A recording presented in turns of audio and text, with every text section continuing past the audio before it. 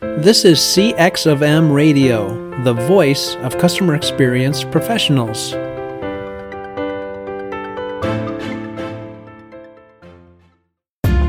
Welcome to another episode of Press 1 for Nick. Your host, Nick Glimsdahl, is the Director of Contact Center Solutions at VDS.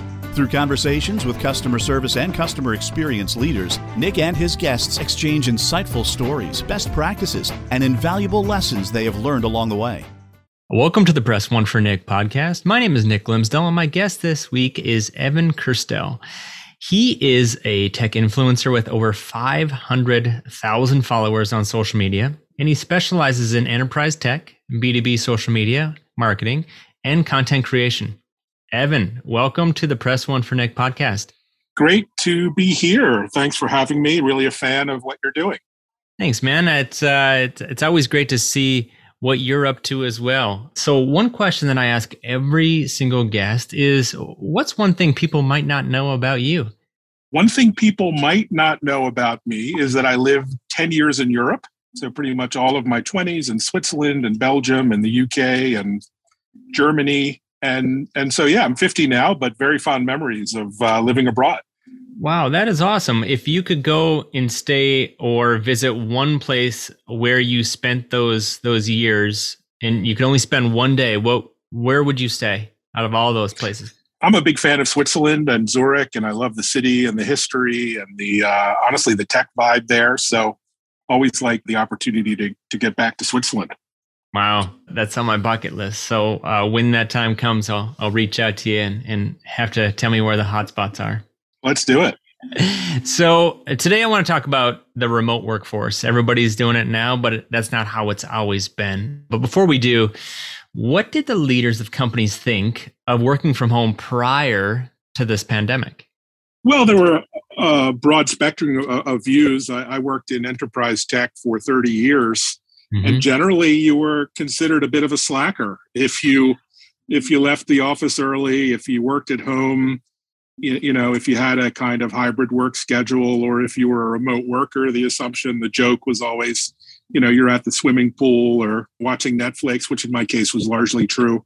But in any case, you were sort of a second-class citizen in many ways. Yeah, you see all of the working on the golf course, or I even saw somebody the other day had a green screen of somebody on a dirt bike and they were on a Zoom call making dirt bike jumps. So that was the perception of the yesteryear, I guess. So if we bring it back all the way back to 2020, right? It was one that we want to forget, but let's reminisce for a little bit, because, you know, back in mid-March, I think it was March 13th, and the world had stopped. And so the United States specifically for us was under a national emergency, which forced everybody to head home. You know, from the leader's perspective, what did they think what would happen, and then what actually happened? Well, it's tough to generalize, but I think the experiment with remote work and collaboration and infrastructure around the tools and apps and platforms to enable remote work was a resounding success. I mean, it enabled a tremendous productivity in the midst of a pandemic. It allowed us to land on the moon and continue to design jet engines and build Teslas. So, I mean, a lot of the technology was a real savior. On the other hand, there are big questions about how sustainable that is long term. Yeah, I would 100% agree with that. I mean, there's kind of the broad spectrum, and always going to have that bell curve of people that are like, hey, I've been working from home for 10 years now, and nothing's really changed, to the leader that said, as soon as we can get back, we are all essential workers, whether they are or not, and I fully expect you to get back. And I think, you know, from that perspective, if I go back to the inside customer service, you think of the customer service leaders or managers that are looking at, they're recording everybody's screen, or they can potentially see somebody else's, where they're still trying to micromanage that experience. You know, I think it's tough from my perspective. I'm just thinking, like, why did you hire that person in the first place? And what was your expectation of them when they were next to you versus when they were potentially 30, 40, 50 miles away. I guess what advice would you have for those leaders that are kind of doing that in 2020? Well, the old adage or the old advice around management by walking around is really no longer feasible in a global kind of interconnected economy. I mean, you really have to communicate over these social media channels. You have to communicate over live video. You have to be good at video collaboration. We saw many business leaders who are pretty terrible at it. And you have to embrace the tools. And I think the leaders that are good at communicating, but also embrace the technology, the tools, and best practices will ultimately be the most successful. Yeah, I think it's all about being able to, and it's the word of the year, but adapt or pivot in the moment to figure out what's the best way to interact with the employees, interact with your customers moving forward. And customer service and customer experience, it's all about finding ways to reduce effort and finding people on the channel of their choice, not necessarily your choice. So bringing it back to the employee's perspective, it looks like the data has shown that there's a lot of people that do like working from home and maybe not going into the 30 miles into work and maybe 30 miles back. But is that what you see as well? Well, it's a complex landscape. I mean, yes, a lot of professionals like myself, probably yourself and others, really like the flexibility. But for a lot of people, and not just white collar, blue collar people, it's not an option. I mean, there are childcare issues, there are flexibility issues. There are a lot of challenges with commuting. And so it's not a simple answer. And I think every company needs to look at its unique situation in the market, its employee base, and make a decision that's best for them and their employees. And I just don't see any cookie cutter answers to that question.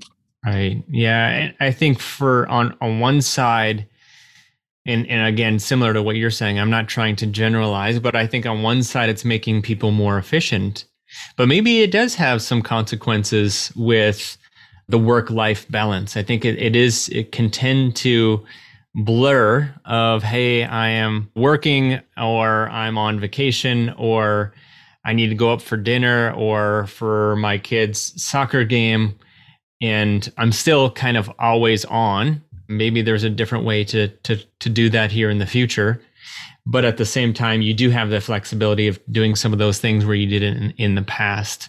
When it comes to challenges, though, with the employees from working from home, we've all seen it where the kids or the cat or anything for that matter is video bombing your environment. I think organizations and leaders in general have been more lenient on bringing kids into the conversation. And actually, that's kind of the one thing that I've seen and maybe want to get your perspective on is, have you seen that? From my perspective, I saw more of organizations, you saw more of their family. You saw more of the interaction of what they like or not like in their personality because you got to see their home. But what's your perspective on kind of what are the benefits of being able to see past what you see in the office?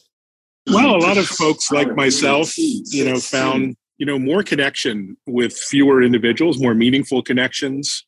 We use the technology, frankly, not to travel as much as we had been. I was traveling pre-pandemic 60-70% of the time to events and conferences and clients. And so it was nice to kind of build relationships not on the road and really leverage video and other platforms and messaging and the web and social media to kind of nurture relationships without having to get on airplanes, which, as you may hear in the background, I'm about to do now.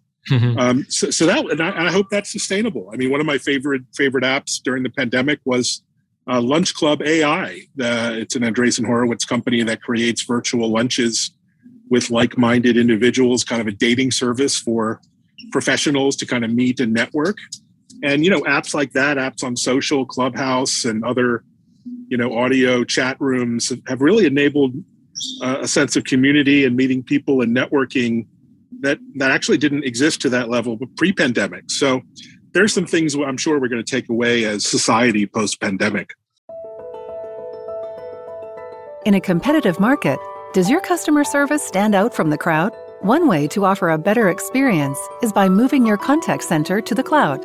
But with so many options to choose from, how do you know which solution is the best for both your business and your customers? That's where VDS comes in and guides you to the best solution.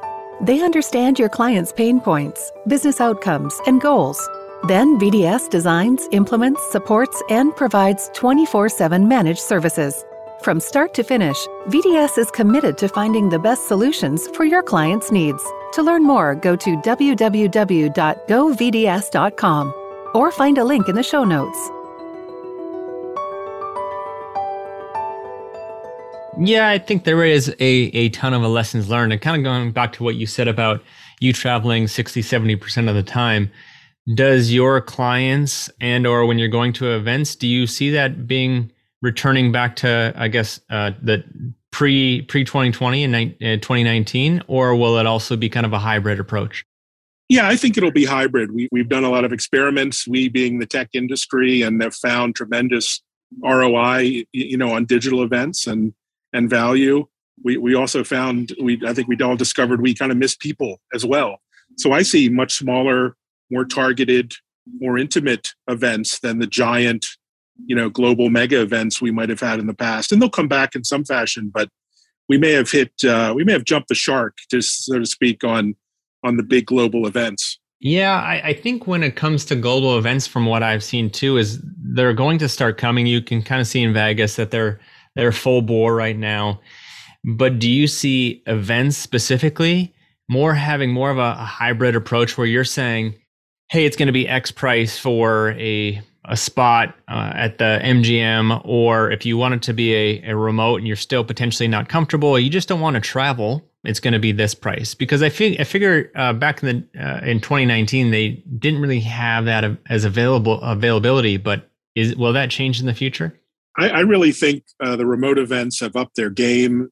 The major vendors are all putting much more production dollars into events, giving more content away for free, making it more accessible and available to a wider audience. And that's been a net positive. So, events that would have been, a couple $1,000s of tickets have been, $200 of tickets, and opened it up to 10, 20 times more people over the internet. So that sort of democratization of events has been good, not for the event industry. It's been terrible for them, but I think good for the mass consumers or professionals like myself. Yeah, I think that is so true. I mean, in 2020, the amount of content that I saw going out, and not necessarily was it great content, it was more quantity versus quality. But I think as the months grew, that it started to increase in quality. But I think that won't slow down anytime soon. So how, as an organization, and obviously somebody who has 500,000 or more followers on social, how do you differentiate yourself from the noise? I think it's about branding, whether it's personal branding or, throwing out the old marketing playbook that was based on brochures and booths, and creating a better, digital footprint, whether it's, social media, whether it's content creation, whether it's podcasting like we're doing now, or whether it's Clubhouse or, Twitter Spaces, which have audio live conversations happening all the time. Companies and individuals are having to reinvent themselves in the way they do business. And, digital first is kind of the way to go these days.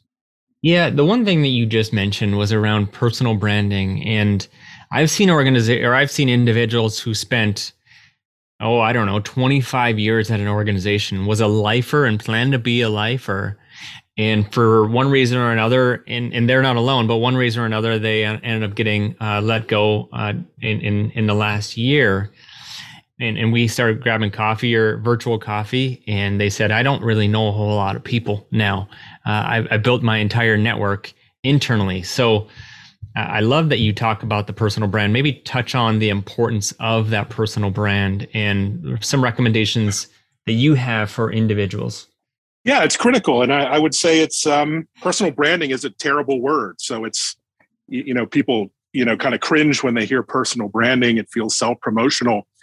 But it's really about building your online credibility and building a reputation. We used to call that back in the day, which is your thought leadership, your credibility, and your insights and influence.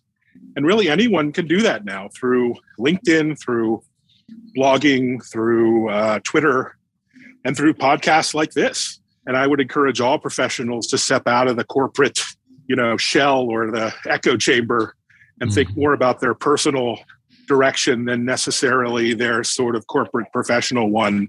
I just think it makes sense for, your career, your long-term success. And frankly, corporations these days have very little loyalty. So why be so loyal to them? Yeah, well said. I think it's tough for people to feel comfortable maybe in saying, well, what value can I bring to the marketplace? And I think that's the point, is for you to find ways to differentiate yourself through the value that you can bring, and constantly lean into that and get uncomfortable into that value, because it's not about, personal branding is not about pushing out a ton of content and selling to these people, or putting up a video and telling people how awesome you are, but it's continuing to find that niche that you're in and adding value along the way. So I appreciate the input that you have there. Yeah, and it's just about documenting your journey and sharing your insights. And they don't have to be mind-blowing insights. They don't have to be game changers, but everyone has a unique identity and unique skills. And so there's someone else interested in what you have to say. So find that like-minded tribe and engage with them, whether it's on Clubhouse or Twitter or in podcasting. Yep. So Evan, I ask every single guest 2 questions at the very end. And it's, what book or person in customer service or customer experience has influenced you the most in the past year? And then the second one is, if you could leave a note to all customer service professionals and it's going to hit everybody's desk Monday at 8 a.m., what would it say? Well, I would nominate Les Brown. He's not a customer service person, but he is the most inspiring individual I've ever listened to. So if you need some inspiration, you need some thought leadership, you want to think about your relationship with people and yourself and driving yourself to achieve more, do more, help more, Les Brown is really the man to listen to, in my opinion. Nice. And then the second question is, if you could leave a note to all customer service professionals, it's going to hit everybody's desk Monday at 8 a.m., what would it say? It would say, we're here to help. And I think that notion of service, of being helpful, is so lacking in our society, particularly in customer service. And to make it meaningful from the heart. There's so much, scripting being done in customer service. It's great to talk to that rep who really wants to solve your problem, regardless of constraints or issues you might have had. So yeah, be of service. Nice. Yeah. Instead of saying, hey, how can I help? That's different than, hey, we're here to help. How can I help you? Exactly. I love the advice. Evan, what is the best way for my listeners to find you? It really is on Twitter at Evan Kirstel. But again, LinkedIn, Instagram, and Google. You can always Google me and find me what I'm up to. And I really appreciate the chance to chat with you and your audience. Yeah, you bet. There's a 500,000 people that know who Evan is. So the probability is you run into 100 people, you'll probably know someone who knows Evan or looks at his posts. So follow that guy. And Evan, I really appreciate your time, and have a safe trip. Hey, listeners, can you think of one person who would benefit from the information you learned today? If so, please consider sharing it with them by giving them a link of this episode or directly from your app. And last, if you'd like to receive all the quotes and book recommendations from all my guests, go to pressonefornick.com/podcast. Thanks for joining us for this session of CX of M Radio. Be sure to rate, review, and subscribe to the show, and visit cxofm.org for more resources.